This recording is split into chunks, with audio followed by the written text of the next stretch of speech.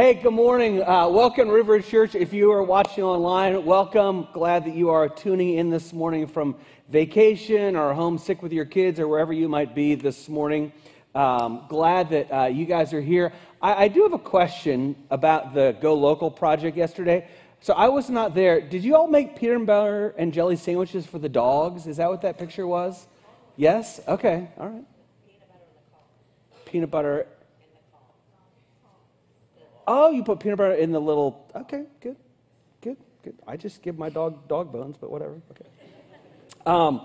Hey, so a couple things. If you are a volunteer, I want to let you know, remind you that today from 5 to 7, we are giving you a little bit of free ice cream at Baskin Robbins, and so the weather may be a little drizzly, but we're going to do it anyway. So that's going to be 5 to 7 if you're a volunteer. Come on down, have an ice cream scoop on us. We'd love to see you and just celebrate you and say thank you for serving. If you are not a volunteer, I would love to get you involved in volunteering at River Ridge Church. And now is really a great time to jump in because the fall, there's typically a little bit of turnover with people going to college, people moving away, and there's typically a need to refill some positions. And so if you're not serving, love to have you be a part of it, especially if you've been kind of dipping your toe into River Ridge going, yeah, I kind of like this place. I want to get to know some folks. Serving is a fantastic way to get to know some folks. So I encourage you to sign up to serve. You can fill out in your seat back the little thing that says I'm in. If you're watching online and you'd like to serve, just go to riverridge.church and then click the sign up for anything button and you can follow the links there. So love to have you do that.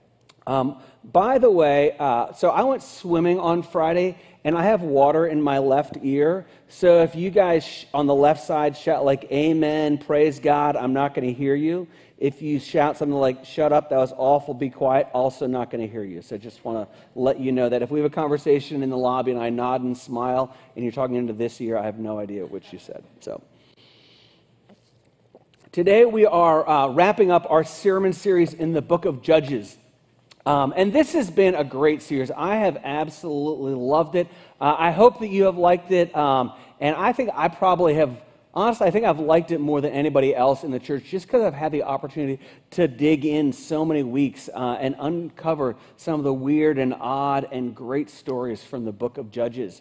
I want to let you know that next week we're going to start a new sermon series, and it's going to be on the church. And what is God's purpose for the church? Because I think we look around, there's all kinds of different things that churches are doing and things that we've done. And so we're going to look at this and say, what is the role of the church in our world? What was God's design for? And then what was our role, or what is God's role or design for us to be a part of the church? So I encourage you to come and be a part of that. That's going to be a 5-week sermon series.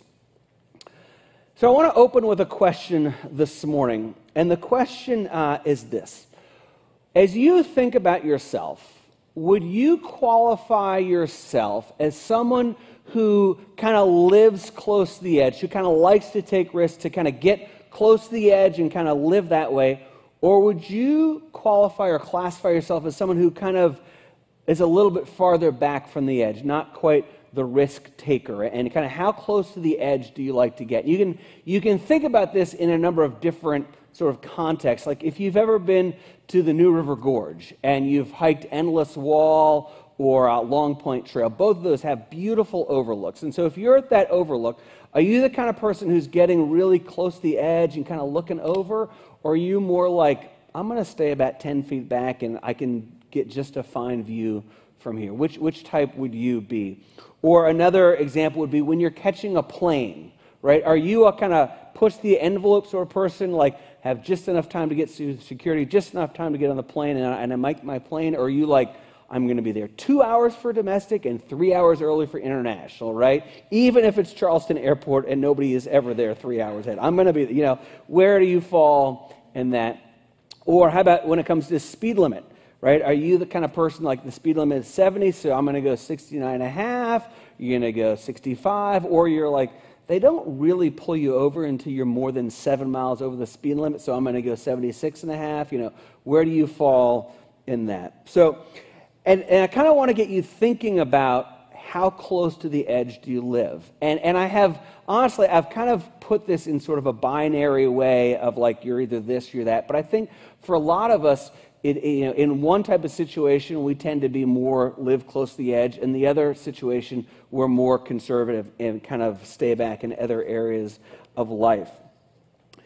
And I bring this up because this morning, as we finish up the book of Judges, we're going to look at the final judge in the book of Judges, and his name is Samson.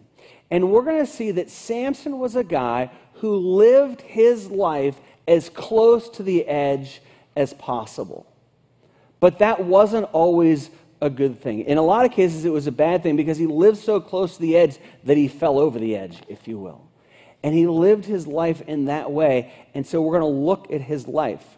And we're going to take sort of a backwards approach to the life of Samson today. And backwards in this is that the subtitle of the message, or if you're filling out the blanks, it's this. It's How to Fail with God in 5 Easy Steps. Okay? So if you want to fail with God in life, then follow these 5 easy steps and you will fail for sure. So that's what we're going to do this morning. So we're going to be in Judges chapter 13, if you would like to open up your Bible to that. So let's pray together. Heavenly Father, as we look into Samson's life, I pray that you would show us the mistakes that Samson made, the things that he did that we don't want to imitate, and that you would teach us through his kind of negative example, Lord, because we do. We want to honor you with our lives. We want to succeed in our walk with you, and yet Samson failed in so many ways. So let us learn from him this morning. Speak to us the things you want us to see and understand. In Jesus' name, amen. So Judges 13 begins this way. It says, "And the people of Israel again did what was evil in the sight of the Lord. So the Lord gave them into the hand of the Philistines for 40 years." And it says, and the people of Israel again did what was evil. It could really say again and again and again. And we've seen this cycle over and over and over, where the people of God disobey God, they stop worshiping Him, they start worshiping idols, and then a country comes in, a people come in and dominate them. That's the Philistines. And so it says for 40 years they've been dominated by the Philistines. And so now God is going to raise up a judge. And a judge is one that brings about what God wants to bring about. And so the person is, as we've already said, is Samson. But if you've been reading along through the book of Judges, you'll notice this one is a little bit different than the other books or the other judges. And here's how this is a little bit different, is that God comes, or an angel comes to the mother of Samson, the mother and father, and says, this is what's going to happen. This is unique with this. And so we're going to listen in on that conversation of what would Samson be like. So this is Judges chapter 13, verse 4. It says, "Therefore, be careful and drink no wine or strong drink, and eat nothing unclean. For behold, you shall conceive and bear a son." So those are the instructions to the mom. It says, you're going to bear a son. And then it says, "No razor shall come upon his head, for the child shall be a Nazarite to God from the womb, and he shall begin to save Israel from the hand of the Philistines." And so this angel comes to the mother and says, you're going to bear a son. He's going to take what's called a Nazarite vow. If you want to read about a Nazarite vow, it's described in detail in Numbers chapter 6. We're not going to look at it. But there's basically 3 major elements of a Nazarite vow. One is that the person doesn't cut their hair. The second is that they don't drink alcohol. And the third is that they're not allowed to be around dead bodies, okay, or dead carcasses, right? So those are the 3 things that are part of the Nazarite vow. And so Samson takes this Nazarite vow, and then he gets to the age where he's ready to get married. And he looks around and he wants to get married, and he finds this woman who is gorgeous, but she is a Philistine. And so, skipping to chapter 14, verse 2, he says this, and he's speaking to his parents. He says, "Now get her for me as my wife." But his father and mother said to him, "Is there not a woman among the daughters of your relatives or among our people that you must go and take a wife from the uncircumcised Philistines?" But Samson said to his father, "Get her for me, for she is right in my eyes." So Samson, remember that his call in life is he's to overthrow the Philistines, to be the freedom fighter essentially for Israel, to lead them in that. And the Nazirite vow, and we'll learn this a little bit later, but he has the long hair because he has this great strength. So his role in life, his assignment from God is to throw off the Philistines. But yet what he wants to do is he wants to go and marry a Philistine. And so his mother and father are like, "Samson, this doesn't make any sense. Like, if this is your role and this is your goal and this is what God has called you to, marrying a Philistine woman is not going to get you closer to that. You shouldn't do it." And they even say that she is an uncircumcised, or people of the uncircumcised Philistines. And this is not a racial thing, like don't marry somebody of another race. It's not that at all. What it is, it's saying that these people, the Philistines, are uncircumcised, meaning that was their way of saying they are not followers of God. And find somebody among our people who is a follower of God. This takes us to the first how to fail with God in 5 easy steps. Step 1, pick people who don't follow God to influence you the most. Pick people who don't follow God to influence you the most. Surround yourself with people who are going to influence you, those closest to you.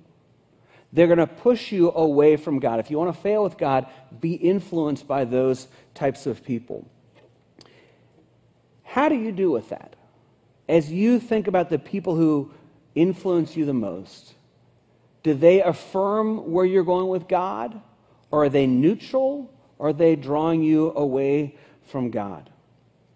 The example that we have here of Samson is specifically about marriage.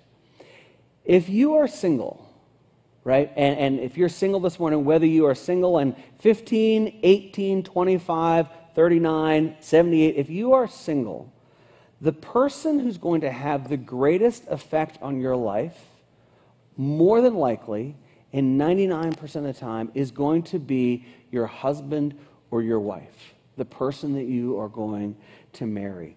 And so as you consider that, ask the question, is this person that I'm going to marry, or I'm considering marrying, or even this person I'm dating, do they push me closer to God, draw me closer to God, or do they draw me away from God? I was talking to a friend recently in a pretty honest conversation, and I asked her, I said, "Are you afraid of ending up single your whole life? Like, is that something that you're afraid of?"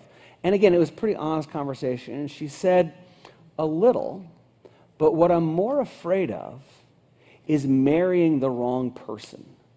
And I tell you, that was like such incredible mature wisdom out of this friend of mine. Like, I am a bit worried about ending up single for life, but it's much more concerning that I would marry the wrong person. In other words, marry somebody that doesn't draw her towards Christ and push her towards Christ.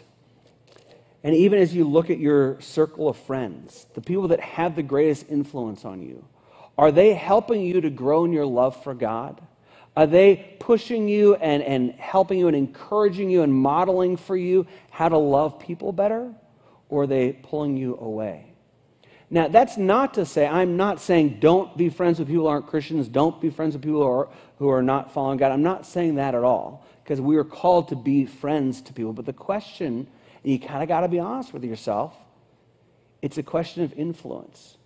Who are the people that are influencing you the most? Because if the people who are influencing you the most are not Christians, are not pushing you towards God, then you might need to reevaluate kind of the ebb and flow of that relationship. The next verse says this, and it sounds a little contradictory, and so I wanted to read it and make sure we understand how it fits. Verse 4, it says, "His mother and father did not know that it was from the Lord, for he was seeking an opportunity against the Philistines. At that time, the Philistines ruled over Israel." The narrator of the book of Judges is letting us, as the reader, know, Mom and Dad, they were correct that Samson shouldn't marry this Philistine. But God was able to use Samson's weakness to bring about the ultimate end that he was going to bring about. And we'll kind of get to that a little bit later in the story. Here's the second easy step to fail with God. It comes from the same passage, verse 3. The end of it, it says this. It says, "But Samson said to his father, 'Get her for me, for she is right in my eyes.'" Notice that phrase that Samson says, "She is right in my eyes." If you've been reading along in the book of Judges, if you've been here for any of the Sundays, you notice that one of the phrases that comes up over and over again in the book of Judges is, "And everyone did what was right in his own eyes." Each did what he wanted to do. It's that type of phrase. And so we look at Samson and we realize he's no different than all the other Israelites. He's like, "I just want to do what is right in my own eyes. I don't care what you say, Mom and Dad. I don't care what you say, God. I want to do what is right in my own eyes." And at least he's honest enough to say that. We'll give him a little bit of credit there. But that takes us to the second way, the second easy way to fail with God, is do what is right in your own eyes. Do what is right in your own eyes. As we get closer to the 20th anniversary of Riverridge Church, I've been looking back at some videos and I've been getting a little bit nostalgic. And I came across a video from, I think it's probably 15 years ago. And so it's a little bit grainy, it's a little bit poor quality, but it goes to this idea of doing what is right in our own eyes. And so if you can suffer through a little bit of bad video, you can hear the audio just fine. I want you to watch this video. Hello, I'm a Christ follower. And I go to church. What you doing there? Well, I have a new cut and paste function. Oh, I see. Actually, it's more of a cut and delete function. What's this say? Do not let the sun go down in your anger. That sounds like a verse from the Bible. It is. And I didn't like it, so I hit Control Delete and out it comes.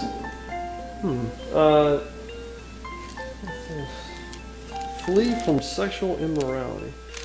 You don't like that verse either? No, that's the wrong approach. See, I try to get as close as I can to immorality without actually stepping across the line. How's that working for you? Well, see, you have a Bible there. Let me see that. Yeah, I do. Got a Bible marker. We'll open it up and see what it says. If he sins against you 7 times in a day, and 7 times comes back to you and says, "I repent," forgive him. You wouldn't really forgive someone 7 times in a day for the same thing now, would you? Well, with God's help, I could. Oh, there you go. Bring God into it. That's fair. The creator of the whole universe, and you're going to get him to help you with the Bible? Oh, calm down. Calm down. It's okay. Listen, you've got the creator of the universe on your side, and all I've got is this pair of scissors. It's okay. Listen, could I please have my Bible? Look.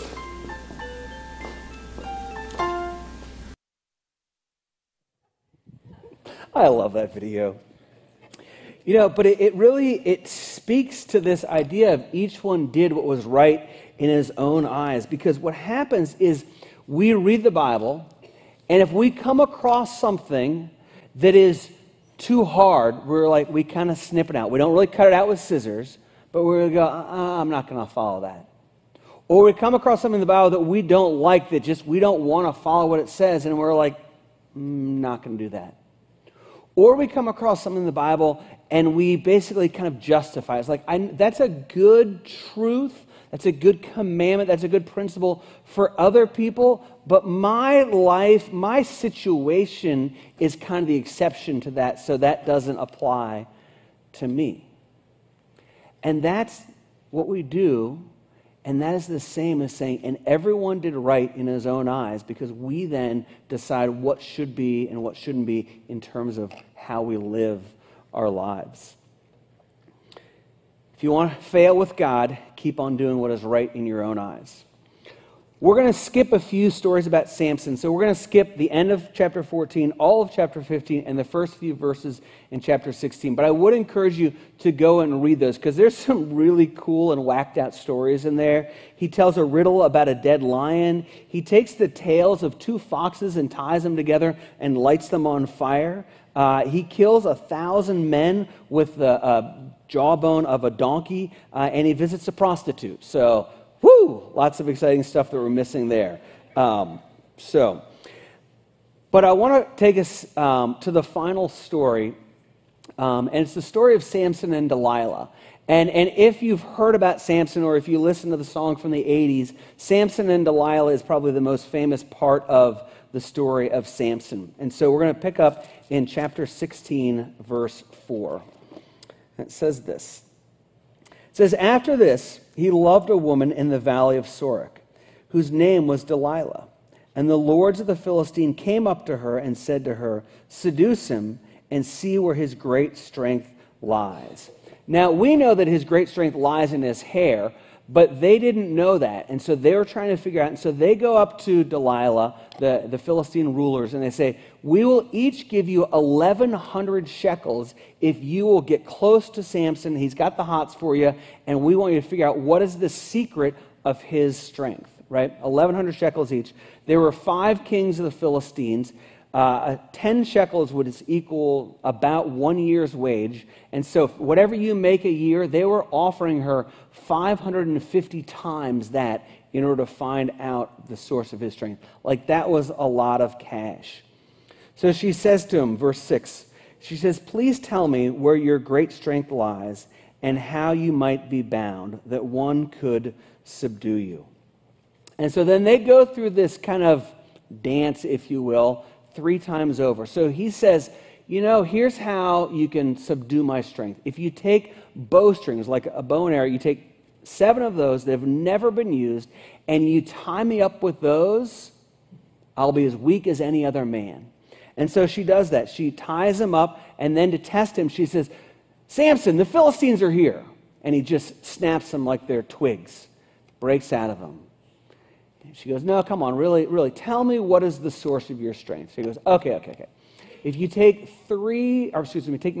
7 ropes and tie me up with those, and ropes that have never been used, tie me up with those, then I'll be weak as anybody else. So he's asleep, ties him up, and then again she says, "Samson, the Philistines are upon you." Again, he just snaps him, gets free. So then, one more, she says this. "Come on, tell me, Samson." He says, okay. "If you take my locks," you see my long, beautiful locks? "If you take them and you put them in a weaver's, like a weaving thing, like you weave fabric, if you weave it into a loom, then all my strength will be gone." Now, remember, what is the source of Samson's strength? His hair, right? Now, she does that. He breaks free. But that one is a little bit different than the other ones, right? Because a bowstring, a rope, had nothing to do with his strength.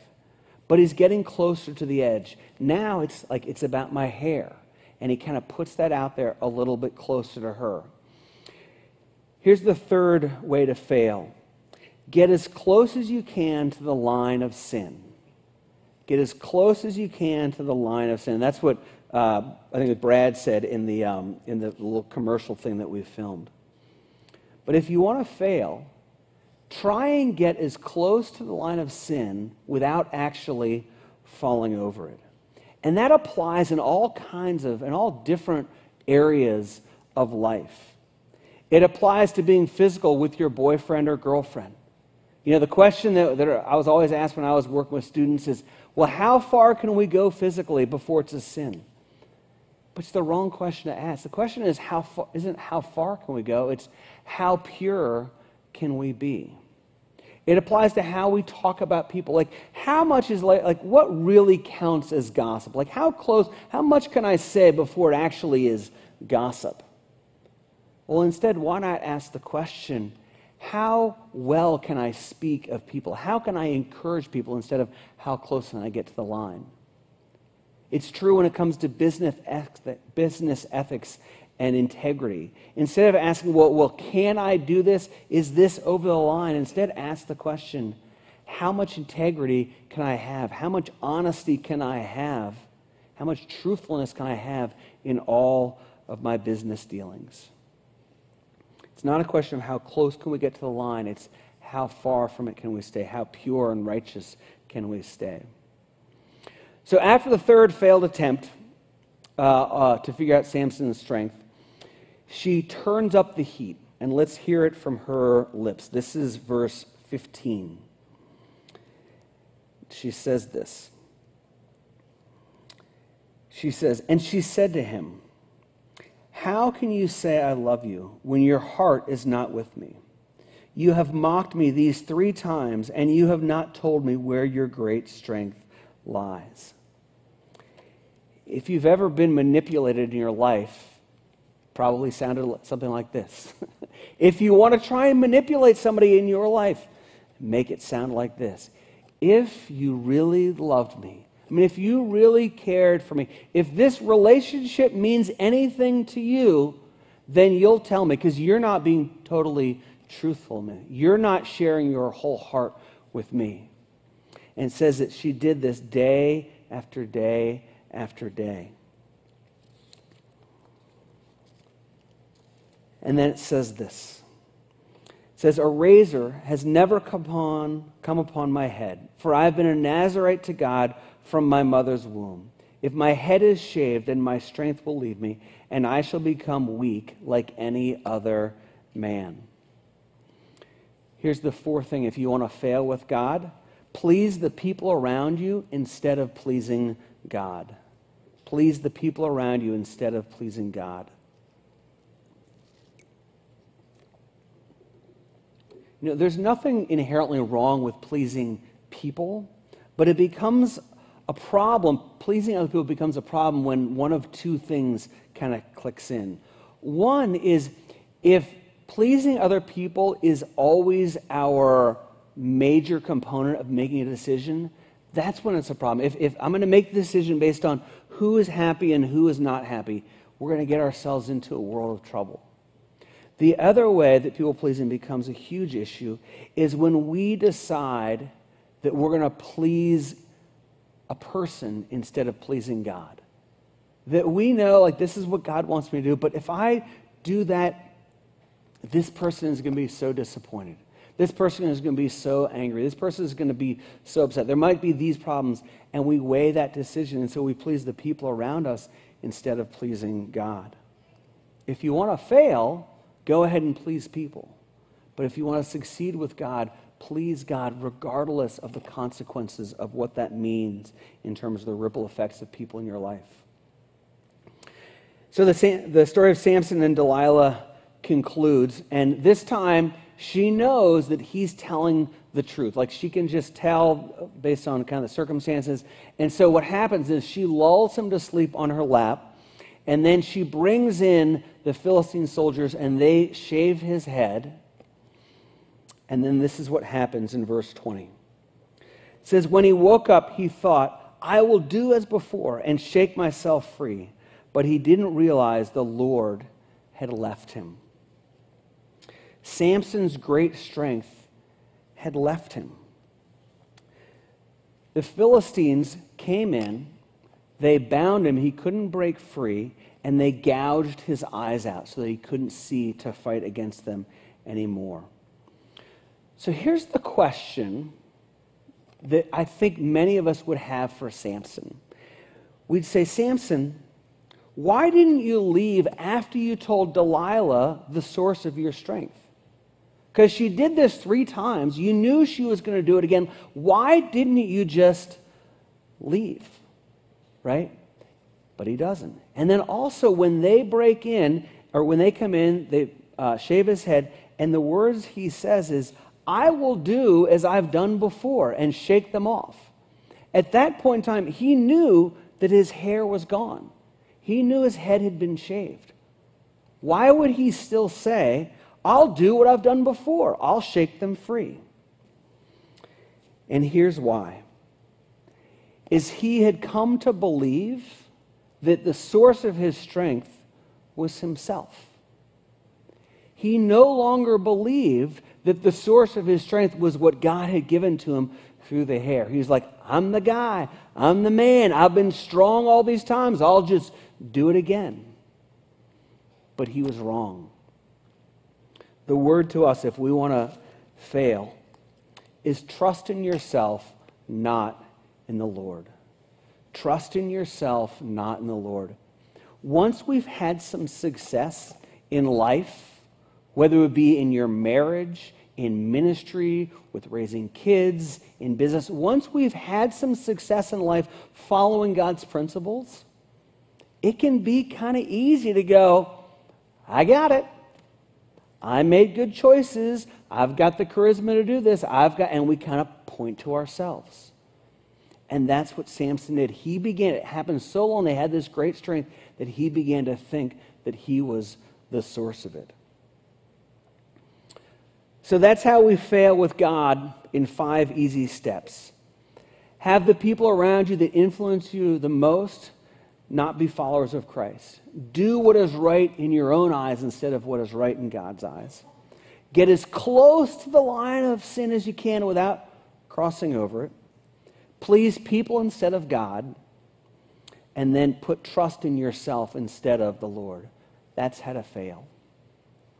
I want to talk for a moment and just put down your Bibles, put away your notes, and I just want you to listen for a moment. You put all of that away. As I have gone through these 5 easy steps to fail, I know that everyone in this room has failed at those.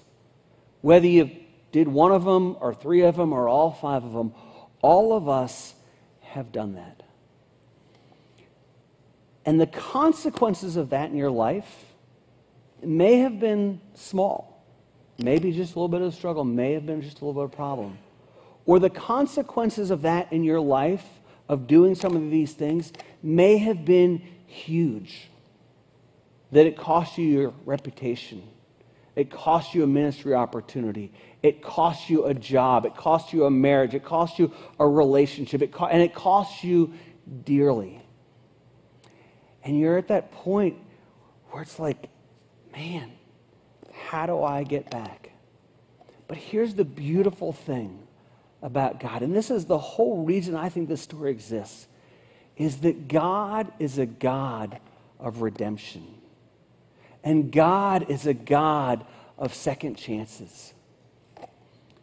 And so Samson, his eyes are gouged out. He's made to turn this big mill for a long time. And then they bring him out to entertain the crowds and to kind of laugh at him.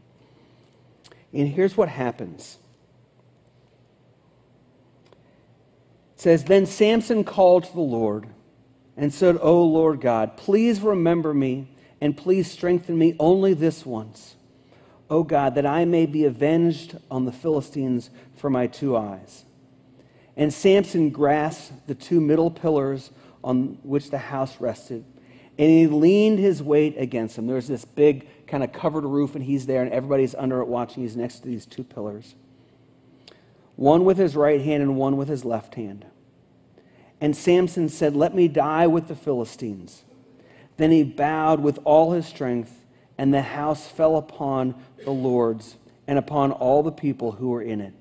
So the dead whom he killed at his death were more than those he had killed during his life. That the Lord allowed him to redeem his life in his final moments. And the fact is, it's never too late. I don't know how far you may have strayed from God in the past. I don't know how many of these things you may have done, how dire the consequences, how difficult the sin that you have entangled yourself in.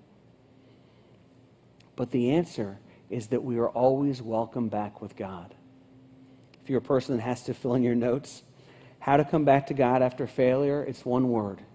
It's the word repent. And to repent means to turn around, that we're going this direction. I'm going away from God with whatever it is, and I repent and I turn towards God.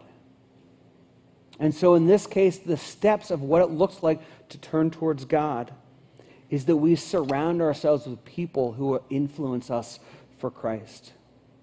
We do what is right in God's eyes instead of what is right in our own eyes. We try and stay righteous and far from the line of sin. We seek to please people.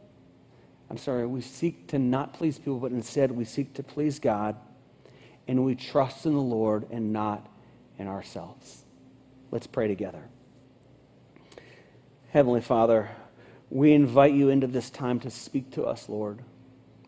Show us the things that we need to repent of, because we've been living life right in our own eyes. We've been pleasing people instead of you.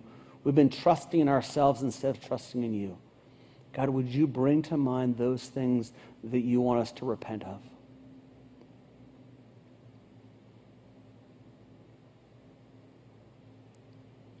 God, I am so thankful that you are a God of second chances, that you are a God of redemption, and that you can take our worst and our deepest and our darkest things and redeem them and cause them to be light again.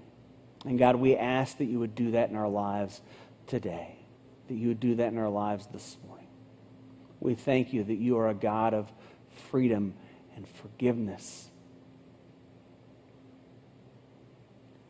Let these things sink deep into our hearts. I ask all this in Jesus' name. Amen.